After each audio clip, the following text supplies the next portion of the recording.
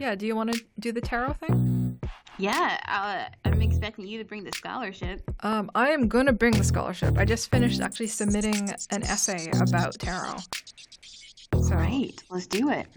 yeah. Do you want me to start again? Actually, yeah, sure, go ahead. Okay, wow. I know you're gathering yourself. That intro was dope. The intro was like, it said everything and nothing. It was so intense. It was everywhere. It was like the Heisenberg uncertainty principle, you know? It was like, is the cat there? Is it not there? Is the intro there? Can you hear it? Is the Liz there? The Liz is here, and so is Zine. And you are listening to the PhD Biz Podcast, a podcast about academia, culture, and social justice across the STEM humanities divide. I am one of your lovely co-hosts, Liz. And I'm your other co-host, Zine Yao. Yes, Zine has two names. And today we're going to look into your future, and we're going to tell you things that you should know about yourself. And how to eat next week, and who to talk to, and how to spend your money, and how to be one for your soul. We're gonna tell you what Mercury's doing. Mercury, it always spins, right? Mercury is always in retrograde. Or I know, Jupiter? And then people, I think, Mercury in retrograde is when people start freaking out and be like, okay, it's season, Mercury's retrograde, nothing is working now. Or in Harry Potter, when all the centaurs were looking at the ceiling, the sky. The ceiling is the sky for centaurs because they live outside. And then Harry was like, what's happening? And the centaur's like, oh, it looks like Saturn, the war is about to happen. What do you mean war? And they're be careful, Harry Potter. That's what this podcast is going to do for you. Yeah. So in case people were a little bit confused, we are going to be talking about the occult, the supernatural. Yes. Yeah. The occult and reading tarot cards. Which may be surprising, of course, because, again, part of our tagline is about the STEM part, and Liz is bringing the STEM. And I brought Harry Potter. So. Yeah. But it's sort of funny that we both really got into tarot this past year. We have. Yeah, and separately too. Done it academically. Yeah. And then I've done it on Craigslist. Hey. I found somebody. Where should we begin with this? Should I give a history of tarot? Would that be a good, bring in the academic? I think that would be interesting. And also maybe start with the occult, Now tell me about the occult. So the occult, of course, is this whole tradition of different supernatural, spiritual traditions that, usually I think when we talk about the occult, we're talking about the Western occult. There's very many different traditions of it. And with tarot belongs to the Western occult, along with practices like astrology, Wicca, for instance. To go back even further to the 19th century, it was also with the rise of spiritualism, there was mesmerism, there were seances and so forth. But tarot has a particularly interesting history, in part because part of the magic of tarot has been about obscuring what its actual nature is. And so you'll still find a lot of things that say it goes back to ancient Egypt and things like that. And part of it's because the magic has to do with the storytelling that it generates. But the factual history is that it did go back to about 14th or 15th century Italy, and they were actually designed just as playing cards. Oh, if you don't know what tarot is, so it's a deck of cards that doesn't look like your conventional playing card deck. It's comprised of the major arcana and the minor arcana. The major arcana consists of 22 cards representing the major archetypes of life's journey, starting with the Fool and going to the World, and has other figures you've probably heard of Death, the Lovers. There's the Sun, the Moon, and so forth. And then the minor arcana resembles something closer to what we're used to with playing cards, where we have Ace running through to 10, and then it's Page, Queen, King. And the suits are also completely different. They're wands, cups, pentacles, and swords. And so they all represent different things. And, of course, nowadays we're used to thinking of them as having some sort of fortune-telling ability. But anyways, they were originally designed as playing cards. It was only a couple of centuries later that when they're taken up again, I think in the Parisian court, when they'd sort of fallen out of use as playing cards, they suddenly had this exotic quality about them that people started adapting for occult usages. And so since then, it sort of has become one of the mainstays of the traditions of the Western occult. I think they're very instantly recognizable, especially the major arcana are used in popular culture very readily because they signify these sort of universal archetypes. And what I think is wait. Yeah? So you're telling me that they were playing cards first, and then they got made into something that tells me what to do next week? Yes. So that's like, I don't like this. oh, I'm sorry. Like this is the You're the ruining the man you're behind the ruining it for me. curtain Wizard Oz stuff. But I don't think it does, but I don't think knowing about the history like takes away from what people's relationships are to it. So what I think is really interesting is like there's been, I think, a real growth in people doing the occult and doing tarot, particularly I think in women of color circles and queer circles. That's sort of like mainstream culture. There's so many memes about particularly astrology now.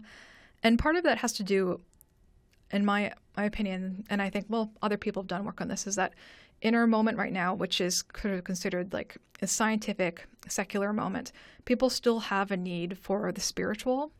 Might not be organized religion, but nonetheless that there's something that's mysterious. And so that's also like the literal meaning of the word occult, which is something to be hidden. And so what tarot and the occult promise are this idea of like hidden meaning, and also about training you in being able to learn about that hidden meaning. And I think what's particularly is powerful about tarot is not necessarily that you can use it to tell the future, although that's often what people use, but it's about knowing yourself, and it's about using it as a technology of self-knowledge. And it's about your own daily practice that forces you to attend to your life and your past and the possibilities of your future. And so there's a type of intimacy. Why does it feel so real, though? Like, like after I have, I do a tarot reading or something, I feel like, oh, this feels relevant. This feels like, yeah, I have, like, this is my energy right now. And it feels like putting words to something that I was already feeling. And then like, I think about this when I go through, and I don't know. I mean, like, it feels, I'm kind of being turned upside down right now. No, so why? Well, I think I definitely have that experience too, even though I read all these histories of tarot. And part of it, I think, is why it translates so well is like it provides us with a grammar to articulate often our only partially formed ambivalent desires and fears. But once we see it in the shape of an image, which is often like very densely symbolic, that allows us to coalesce for ourselves what those meanings are. So you recently, you know so much about tarot, one, because you're interested in this, but also you wrote a paper about this recently, right? Why don't you tell us about that? Yeah, well, I submitted it, so fingers are crossed. Who knows whether or not it will be accepted or anything like that. But particularly I was talking about tarot because I was interested in talking about queer of color uses of tarot, or cutie pock tarot, queer trans people of color tarot, because it's not just that like it's this European tradition, but what has been really amazing is that there's been a growth of people adapting tarot for non-Western uses. And so some of the really amazing examples, for instance. What does that mean? Yeah. So for instance, there's the Melanated Tarot by artist Courtney Alexander, and it's for the Black diaspora, and she calls it, like, I think, dusk to onyx.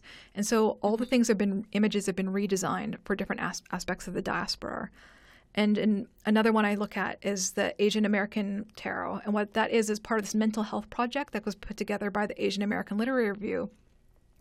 And that in that case, it wasn't like a whole tarot deck. It was about redesigning the major arcana to reflect the Asian American or Asian diasporic experience. So instead of having, say, like the Hierophant, instead they had like the refugee, the migrant, the shopkeeper, like things that are like iconic in the diaspora, and like how are these universals relevant to the historical contours of these other experiences? Because in a way, like the fool and the jester or whatever, that's kind of medieval, right? That's kind of like... And so there's also this way that old European. Yeah, because like often if you come across tarot, you're probably going to the deck that you're looking at is the Rider-Waite tarot, which was designed at the beginning of the 20th century, and like again, it does use, you say, like these medieval images, these and also all of white people, and that was like the first deck to be mass produced for a mass audience, which is why it's had this continued relevance. And it has sort of like provided like a blueprint for so many of these other like queer of color, people of color tarot decks to riff off of and to play with. For example, there's a lot of queer tarots that mix up like the way that there's such conventional gendering of like the empress or the emperor, or people have also, there's a lot of guides online on how to queer the tarot if you have a conventional deck. Like how do you read it in ways that don't just reinscribe hierarchy, gendered hierarchy or racial Really hierarchy. interesting. Yeah. And so personally, what does this mean for you in your practice of tarot? So I think the part that also really fascinates, oh God, this is a big question, but what really fascinates me is on the one hand, it's so structured, the number of cards, the sequence of them. But at the same time, there's this element of chance, which I think is what makes tarot have that magical component, or like this aleatory component, which is a fancy way of saying like coincidence or luck or something that you can't control. Like there's an element of chance, basically, because you don't know which cards you're going to draw. So that's, I think, what makes the practice particularly alive. And it means that there's some things that you just can't determine. And so I think there's a really interesting tension between the way that in some ways the deck seems overdetermined with its history and its structure and the hierarchy, but at the same time, because of the element of chance and also that you have so much flexibility in your interpretation, there's a way that you can also have self-determination. So there's, again, this sort of bind between overdetermination and self-determination, which I think particularly speaks to people who are disenfranchised, who are marginalized, because that's sort of like the tension of navigating a world when you know that so much of your life is contoured by these structures, but how do you make space for yourself at the same time? So that's part of it. Deep. I think like that's what it means for you. Well, okay. So also like the less formal answer is I got into this as well because like I think I first came across the tarot because like it was featured in this 90s anime called Escaflowne. Okay. Like every episode opened, like the main character like reads tarot, and every episode like began with a different tarot card. And then like a lot of fantasy books I read also talked about tarot, so I always thought it was like pretty cool. But during my PhD, in my cohort, one of my friends, Bernadette, she would do readings for us. And what would happen, like every December we'd put on Festivus. So like Seinfeld Festivus for the rest of us, because we all come from different faith backgrounds or lack of faith. And at the end of the night, she would do tarot readings for us for the year. And to me, like it had such a strong, like emotional, symbolic, personal component to it that it made me really fascinated. And actually, like they genuinely helped me clarify for myself what things did I care about or what things I had to be mindful of. And yeah, I feel like I turn to tarot now, not just because it's an academic interest, but I really am working out for myself what I should know about myself or what my priorities should be. And I think that the cards help me in that respect. Also, they're pretty. They are, yeah. Well, I think yours are pretty. I think I've seen some of the older ones. My first experience of tarot was kind of similar. It was actually in high school. I told you that I went to the Mississippi School for Math and Science. It was a public residential high school. So I'm 15 and I'm living in this dorm of girls or other teenagers rather. And there were 2 Wiccans on my floor. Well, actually in the building, let's be real.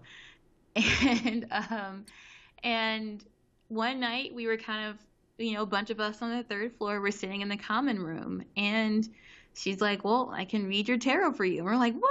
Let's do this, right? We're teenagers. It's like, we have nowhere to go because it's curfew. So we're here. We're good. And she was just reading people's, tarots. And it's kind of interesting because, this is it's a very Christian place, it's Mississippi as a state. And I myself had some reservations about doing it because it's like, I shouldn't be doing this. Clutch the pearls. Right. It's I can't do that. That's like the devil. I mean, in my head, I was like, I don't know. But everyone started doing it. And, we were doing like cheesy things like, like reading the cards and like, and then like reading your palms and like, okay, you'll get married, you'll get divorced, you'll have kids. Or like, no, you won't have kids. And so I remember when I finally got to I finally decided to actually do the tarot card reading thing, and then there were like 3 lines, and I remember this because one of my cards, I actually got the death card, and I was the only person there who got the death card. Right. So I remembered being really like freaked out by this, and I was like, am I gonna die young? Like, what the fuck? Sorry, but like, what the fork? what is this? Like, I'm the only person out of like 15 people who gets this, and she's like, no, like it could mean someone dies in your life, or it could also mean like your life is gonna change Yeah, it's like completely, transformation. like your life is going to like be completely different, and you're gonna have to become a new person.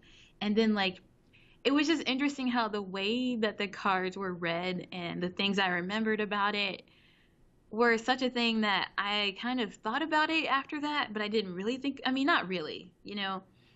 And so it's interesting, right? Because when my ex passed away, when he died, I was like, "Oh, is this it? Is this it? Like, Mm. is this the part where I'm like, okay, is this the death? It's not me, but it's like it feels like it was me." And then, like I'm changing my life and I'm doing all this other stuff and I'm gonna rebuild from the ashes or whatever. And it was just really interesting kind of thought because I don't think I thought about that moment like when I was 15. I didn't, not really. It wasn't like I was looking around every corner like, okay, this something's gonna happen. But I do remember like sometime afterward just kind of popped in my head and then I think for that it made it feel real and it made it feel like, what is happening? And like I'm not ever doing this again, or like did I know? Did I not know? Like what was happening? It was so weird. Um so it's so interesting to kind of hear you talk about how like this is kind of like a way of giving yourself more self-determination out of like a highly determined predescribed set of cards. And like you have little power over that meaning and what you do with the cards versus like that feeling like that mystical like experience I had as Mm. a teenager with like again my Wiccan friends, who just like felt and seemed very otherworldly, just not ascribing to anything and from Mississippi. They were just like, nah, we're good. We're witches. We're cool with that. We're gonna dress goth. Our room is gonna be interesting. Everything about us will be different. We'll be burning incense all the time. We don't care about your dorm rules. We will burn incense. Do something. Yeah, it was really interesting. I guess so. How do you? I guess like I feel like the big question for some people would be like, how do you navigate using tarot as a scientist? I don't find this a problem. Mm-hmm.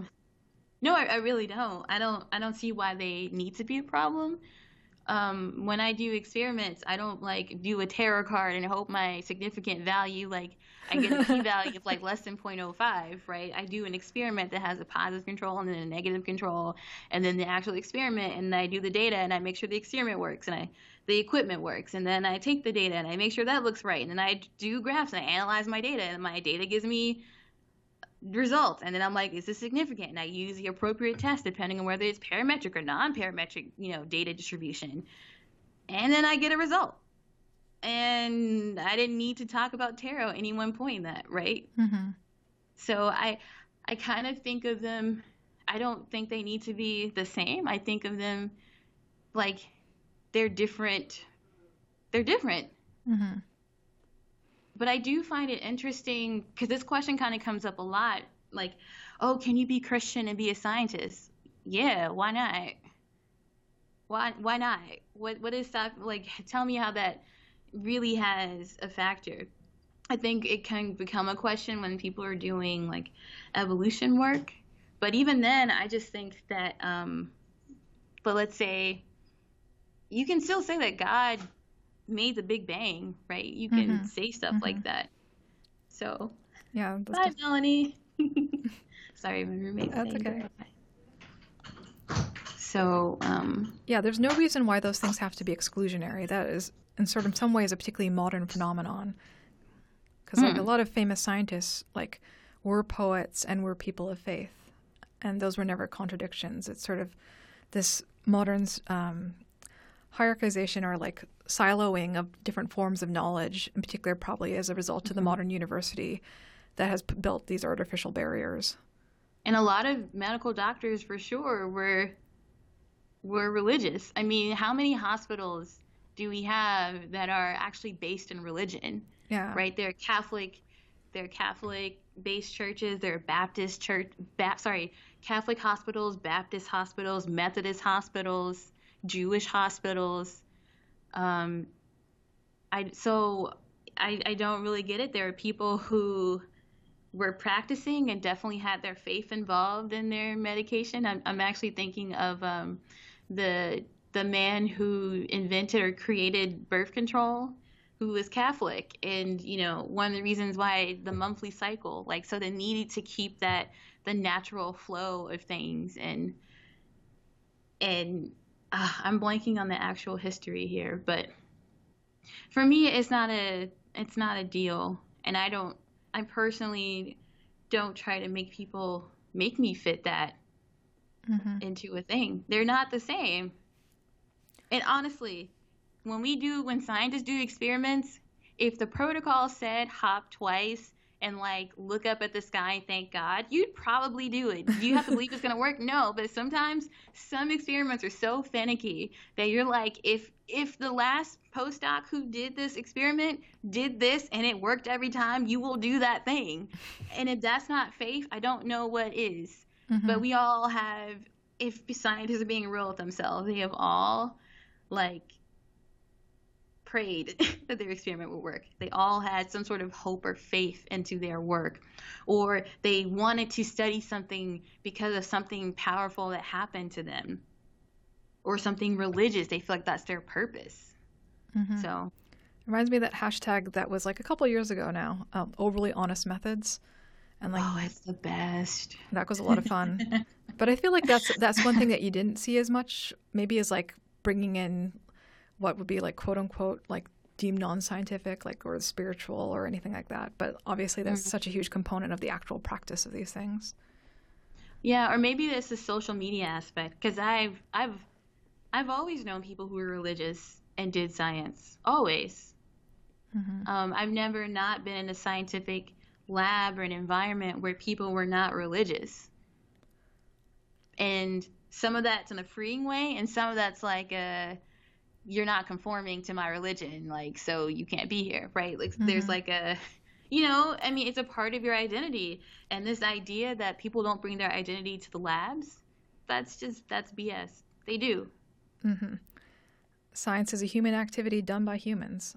I used to know people who would not pray, but doing animal work is an example, and they would, like, their mom would ask them to make sacrifices to a certain god so they didn't like get in trouble in the afterlife. No, really, because like the mouse is like was like a valuable animal in their religion. So like, so she would like have a moment where she would do this whole thing. She tried to show anyone, like, I think she would do it quietly or something, or just every now and then to appease her family. But it was a thing, right? Like respect, so everyone brings something in here, or people make those judgments and say, I won't do animal work because this goes against my beliefs.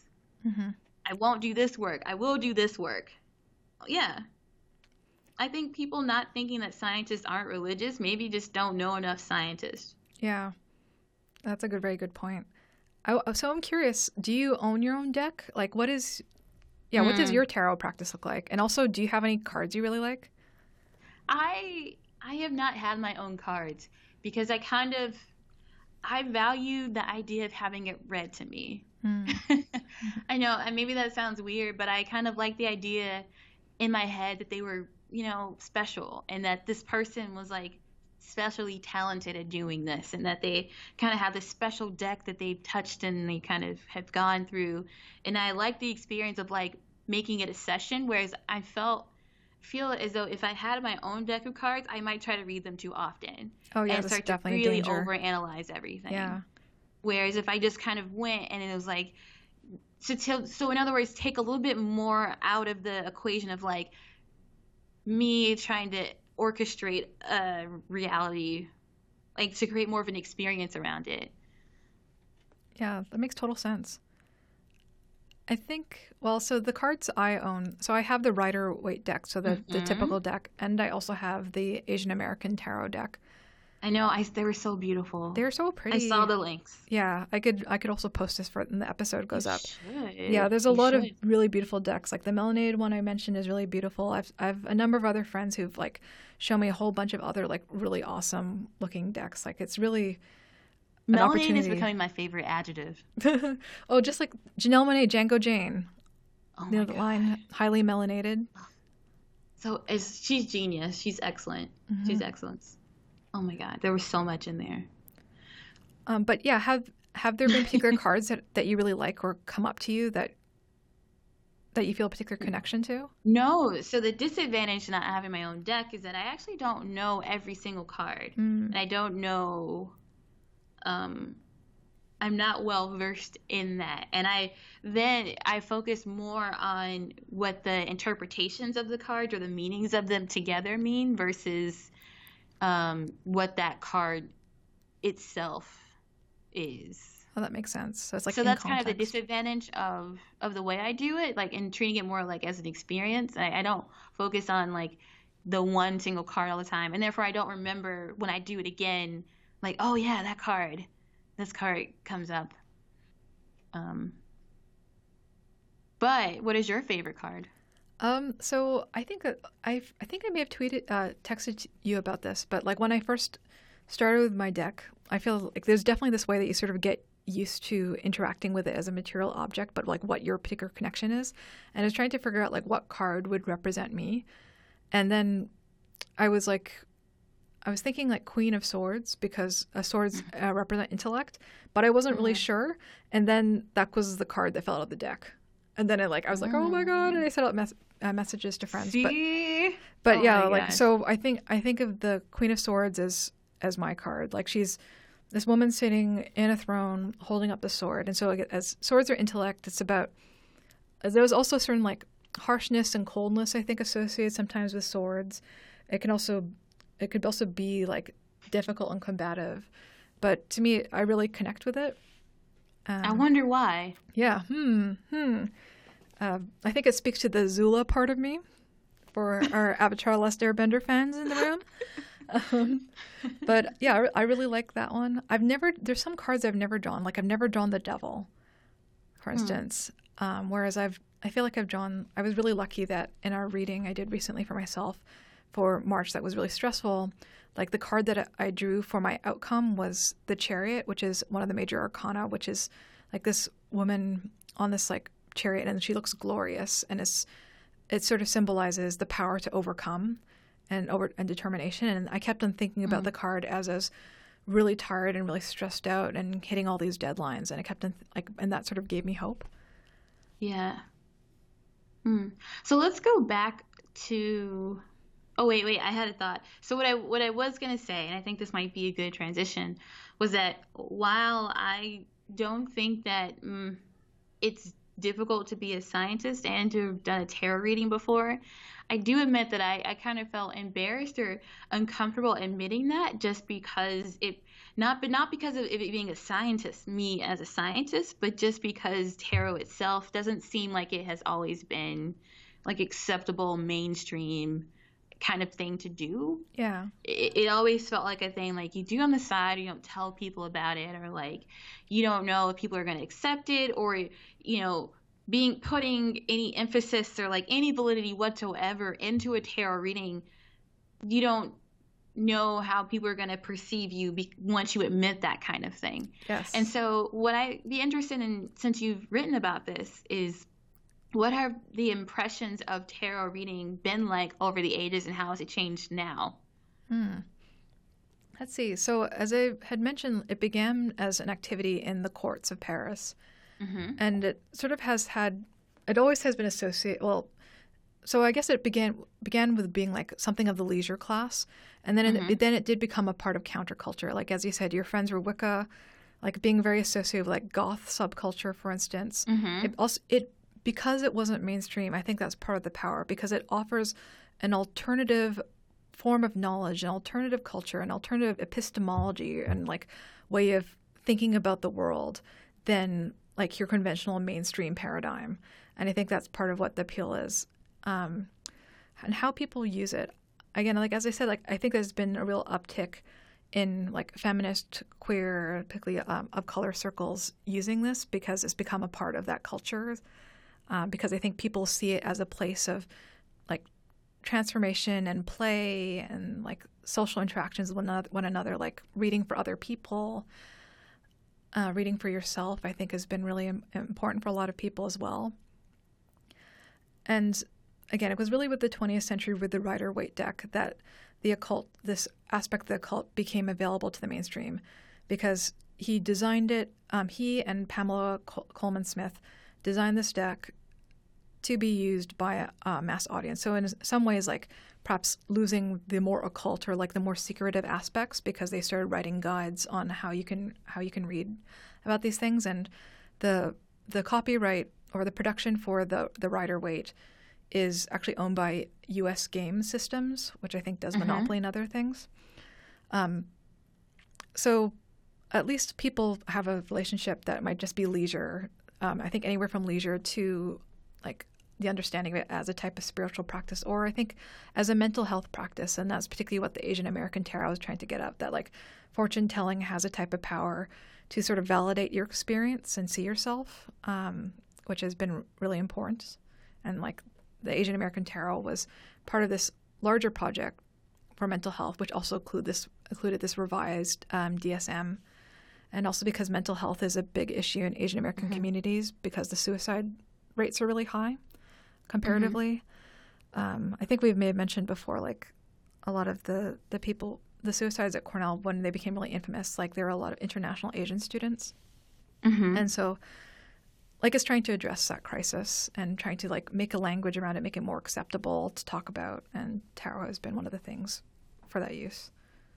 How would you suggest that people get involved with tarot? And let's even be more specific. So if the trend is that more people of color, more people in the QT POC, Cutie Pock. Are Cutie Pock. I read it and I've never heard it. It's really interesting. I'd never heard it until I came here when my friends started saying it. I've only seen it as acronym before. Yeah. So yeah, if more queer, trans, people of color are doing this, and I would also imagine that the people who might want to try this also have a lot of stigma against kind of things that are like, oh, this is the occult, right? So how would you recommend people get involved or interested or start this kind of journey on their own? So a really good start is that there's a really great free app for tarot, Golden Thread Tarot. And what's nice is that it has this complete database that's really easily searchable of the meanings of all the cards. So that allows you to do readings for yourself and like start to learn it yourself. They also have like a lot of like very simple lessons, like explaining like different aspects of how the cards work. And so it really helps you to walk through whatever level of knowledge you want to have about the cards without having to have a physical deck yet. So I think like that's a really good one. And you could just start with like drawing a daily card. What's the app called again? Golden Thread Tarot. Okay. Maybe we can put that in the link too. Yeah. It's also, I think, one of the most popular mainstream decks right now. But after that, I know that there's a lot of really great Instagram accounts for tarot reading. I don't follow them myself, though, but friends have mentioned, so they do exist, like done by people of color. There's this one, when I was doing my research, like there's Little Red Tarot, which is a feminist tarot website, and they particularly try to highlight decks by people of color, and like they have a whole series called Queering the Tarot. There's also one really great tarot reader called Asali, I think, and her website's called Asali Earthworks. But anyway, she is a queer Black woman, and she also curates this whole list called the Cutie Pock Tarot decks. So she keeps this list of all decks that have been made that reflect different Cutie Pock people, and has this whole series where like she interviews people and yeah, if you Google especially like the decks I mentioned, the Asian American Tarot and the Melanated Tarot, those ones in particular got a lot of attention because they had very successful Kickstarters. And so they started getting interviewed by like, feminist websites and so forth. And so there's some really great interviews that will help to walk people through the process of like, why did these creators find it important to create tarot for their communities? And I think that might also be a good starting point, because that sort of can help you give an emotional connection. Because I think, like, as you said, like getting to tarot is not, on the one hand, you want to build a knowledge of the specific cards perhaps, but also like understanding what it might mean for you or what it means for other people is the other aspect, the affective, social, cultural aspect. Yeah. Is that helpful? That's really, no, it is. I think that's going to be really helpful and really interesting as people think about this. I do remember the first time I thought about this, like the occult or thinking about people who witchcraft or things like that. And while there's a part of it that sounds fanciful, it sounds like it's like another vampire, like a Twilight, thing that you're trying to do. I do think there's something about visualizing, creating a sense of having power where you may not have power in other aspects of your life, and trying to tie that together in a mental state that allows you to continue doing all the other things that you do, and to let your mind wander, to not have to know everything or really understand how everything works, but just to let things be and have power in that being and that doing. Oh, that's really beautifully put. I think that's, as you said, like being able to, it sounds like sort of this position of being able to be accepting or being open to things and not having to like control is perhaps really important, especially for someone like me who's like, that's a big issue for me. Like, I can't do yoga because I can't focus. I can't be calm. I could see you flipping off the instructor and going like, you know what, I'll bend whenever I want to. But I have another question. How does this paper about tarot fit into the other scholarship that you do on Voices? Yeah. That's a good question. I know. Because like in my field is early 19th century American, and it doesn't fit in that at all. Also, my object of study is not just the tarot, but I'm reading a particular Asian Canadian graphic novel. And my master's thesis was on comics because I used to think I wanted to work on comics, but that's a whole other story. Anyway, what I do see it as relevant is, for me, the most relevant theoretical apparatuses for me are what's called queer of color critique, which really brings together, again, like, well, work on race with considerations of feminist and queer theory and class, disability, and that really is trying to draw together all these different elements. And some names, in case people are curious, are like Jose Munoz. There's Roderick Ferguson, who coined the term, queer color critique. He has this book called Aberrations in Black Towards a Queer Color Critique. And to me, some of the most beautiful and influential work for me has been out of that area. And so for me, it was like the number of different elements. So on one hand, it wasn't part of my main field, but I did think it, like the work of doing this helped me personally and emotionally. And also I think it helped me to deepen my understanding and familiarity with a particular theoretical tradition that I'm also invested in, that I am using for American studies. So you found a way to make a topic that had some personal value from you help you professionally as well. Yeah, I mean, the secret... Which is actually what you normally do. This isn't out of character for you. Yeah, like the secret thing or not so secret thing is like everything I've written on in some ways is because of something personal. Oh, yeah. So, yeah. Like you were a legit turtle. You're like, nothing's personal. I'm so straightforward. I'm a robot. I'm sharp like a sword. And then you're like, oh, that's deeply personal. That's about you. I know. That's also why I'm scared because, yeah, well, I mean, who isn't scared? But like, for instance, with the other work I've done over the past year, and I have a bunch of different essays coming out all about different types of coalition between peoples of color and different aspects, and that is deeply informed with the fact that my friendships with other people of color and women of color have been the things that have sustained me, especially in recent years. And so then I sort of think about that sort of emotional, social support, and then look at the longer and use that to direct my understanding of a longer history of connections and conflicts. Yeah. And interestingly enough, I do think that ties back into tarot reading and like trying to make sense of things. Yeah. Trying to like add a little mystical like power to add to that, to sustain you. Yeah. To kind of give you something future to look forward to, whether it's something you want to avoid or something you want to kind of reach for it or have hope with. Yeah, I was like just going, okay, it's going to happen. It's going to come. I just got to keep working towards it. I was going to say this is also probably indicative of what a nerd I am, that like somehow it's very comforting for me, or not exactly comforting, but like I process things in my personal life through research. Yeah. Yeah. Yeah. I mean, I'm trying to think whether I do the same thing, and I really think I do.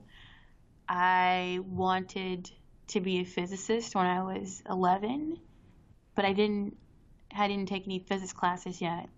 But I wanted to build a nuclear reactor because that was the first type of physics I learned. And then I learned that atoms can also give you images. And then I wanted to image things because I really liked seeing things. And then seeing is believing. And it's like seeing myself as a scientist, like they were sort of merging for me, just creating images, visualizations, imagining the world in a different way, which meant envisioning myself in spaces where I was not seeing it, what I just should not have been based on, society and things like that. So I spent a lot of time recreating things. And sometimes I think, oh, this is just science. I don't know why this interest is, but the interests have usually kind of fed into each other and led into other things. And I'll look back and realize, oh, wow, I've been interested in this for a long time. This isn't actually just new. This is something that I've wanted to do, and I've just been kind of collecting things in my toolbox and adding them together, and getting to do them all. But I've always wanted to image. I've always wanted to see things and then kind of reinvent them in different ways. And I think science and art are really close in that way. Because, I think all scientists are artists, because we go into lab every day, and then, do we really know what a cell looks like? We do, because we've taken pictures of them now. But generally speaking, we don't know how this molecule A acts with molecule B. We hypothesize it, and we talk to each other. We're not always looking at diagrams of these things. We're talking about them, and we say they spin, or we say they're like, no, they're squares, or like, no, they're circles, they're hectagons, or they have a pocket, and they fit in the groove. And then there's all these equations, and then we create, we fantasize, we dream about what it looks like, and then we try to do the experiments. We try to manipulate like the physical parameters around us to see if we're right or not. So like if something is this size, it should move at this speed, and we should see it in this place. If it's here, then we should do this. It would do this. If it's like a spring, it would have this sort of force constant if we do this type of experiment to visualize that. And every day scientists are kind of using that three-dimensional space in their head to create and to envision. And the people who can tap into that, well, we all do. I just don't think people would think about it that way. Yeah. But that's what they're actually doing. That's every really single beautiful. Day they go into lab. Yeah, because is beautiful. Yeah, because if art is the way about looking at the world a different way, like obviously science is also about that too. Yeah, it is, which is why they also have a responsibility. But yeah, but they're very close. And I really started thinking about this ironically through counseling when I was an undergrad. And like people have these career exploration questionnaires they make people do typically when they get out of high school. Yeah. And one of the things that I learned was that art and science are actually pretty close on that wheel. So in other words, it wasn't surprising that I was a scientist, or that I wanted to be a scientist. And that was helpful for me because I often felt like those two parts of myself were conflicting. Like, how is it that I can enjoy writing and drawing and talking to people and like, making speeches and writing short stories, but I also want to build a microscope? How are those two like together? And then realizing that they have a lot of similar qualities empowered me to realize that it wasn't coincidence that they were both connected. And maybe in a different world, if my first inspiration had been an artist, my talents would have shifted in the other direction. But as it stands, I do feel like I get to do both.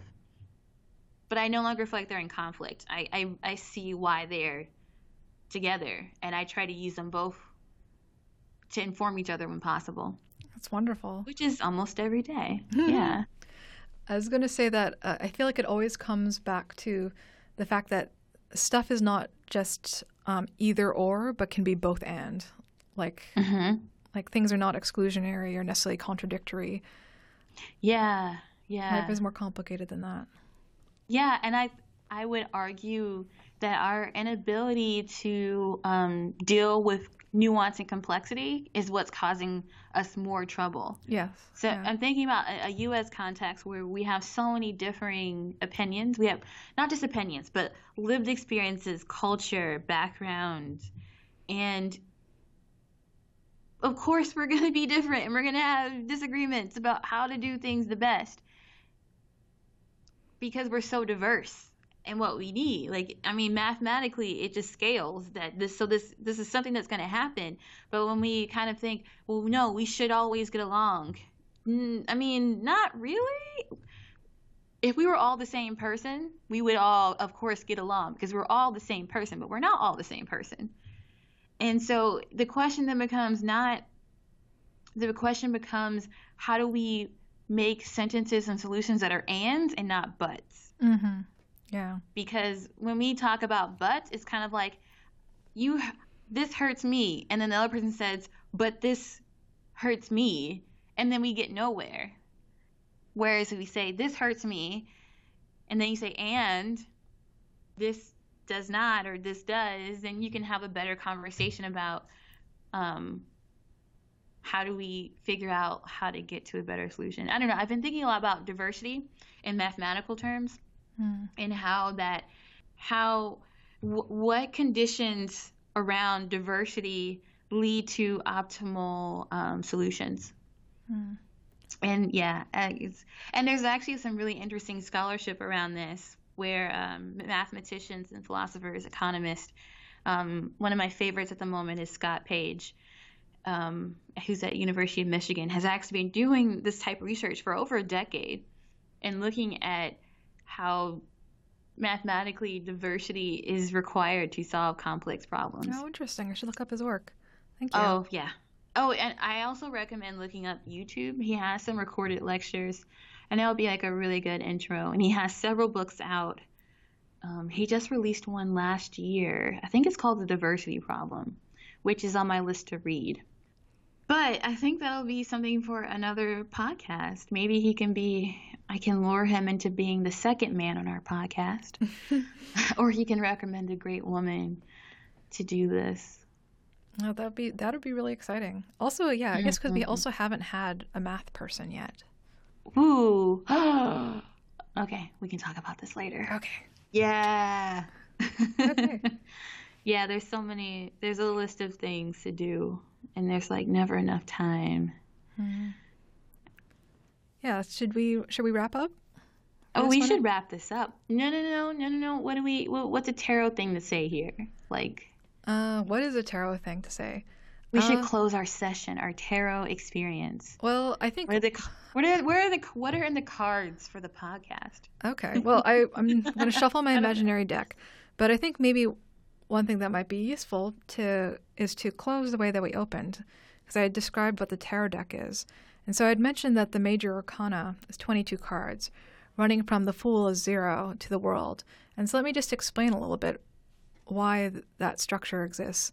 Is the idea that on life's journey we start being completely naive and vulnerable, like the Fool, but by the end, after going through all these trials and tribulations, like contact with like the devil, the moon, the sun, the lovers, and so forth, you then come into relationship with the world. So from the individual to the world. And so maybe that's close with the world.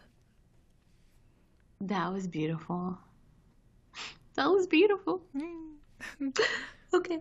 Yeah. Now, before I full ugly cry, I'd like to thank everyone for listening to another session of PhD Plus Podcast.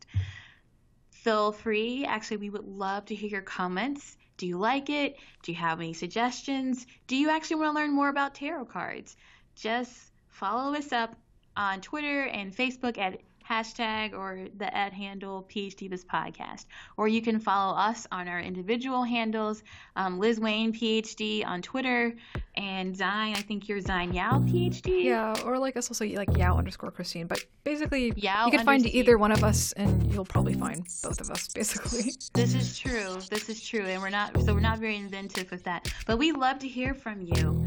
I'm trying to think if we have any other announcements. Soon we will be putting up our Patreon site.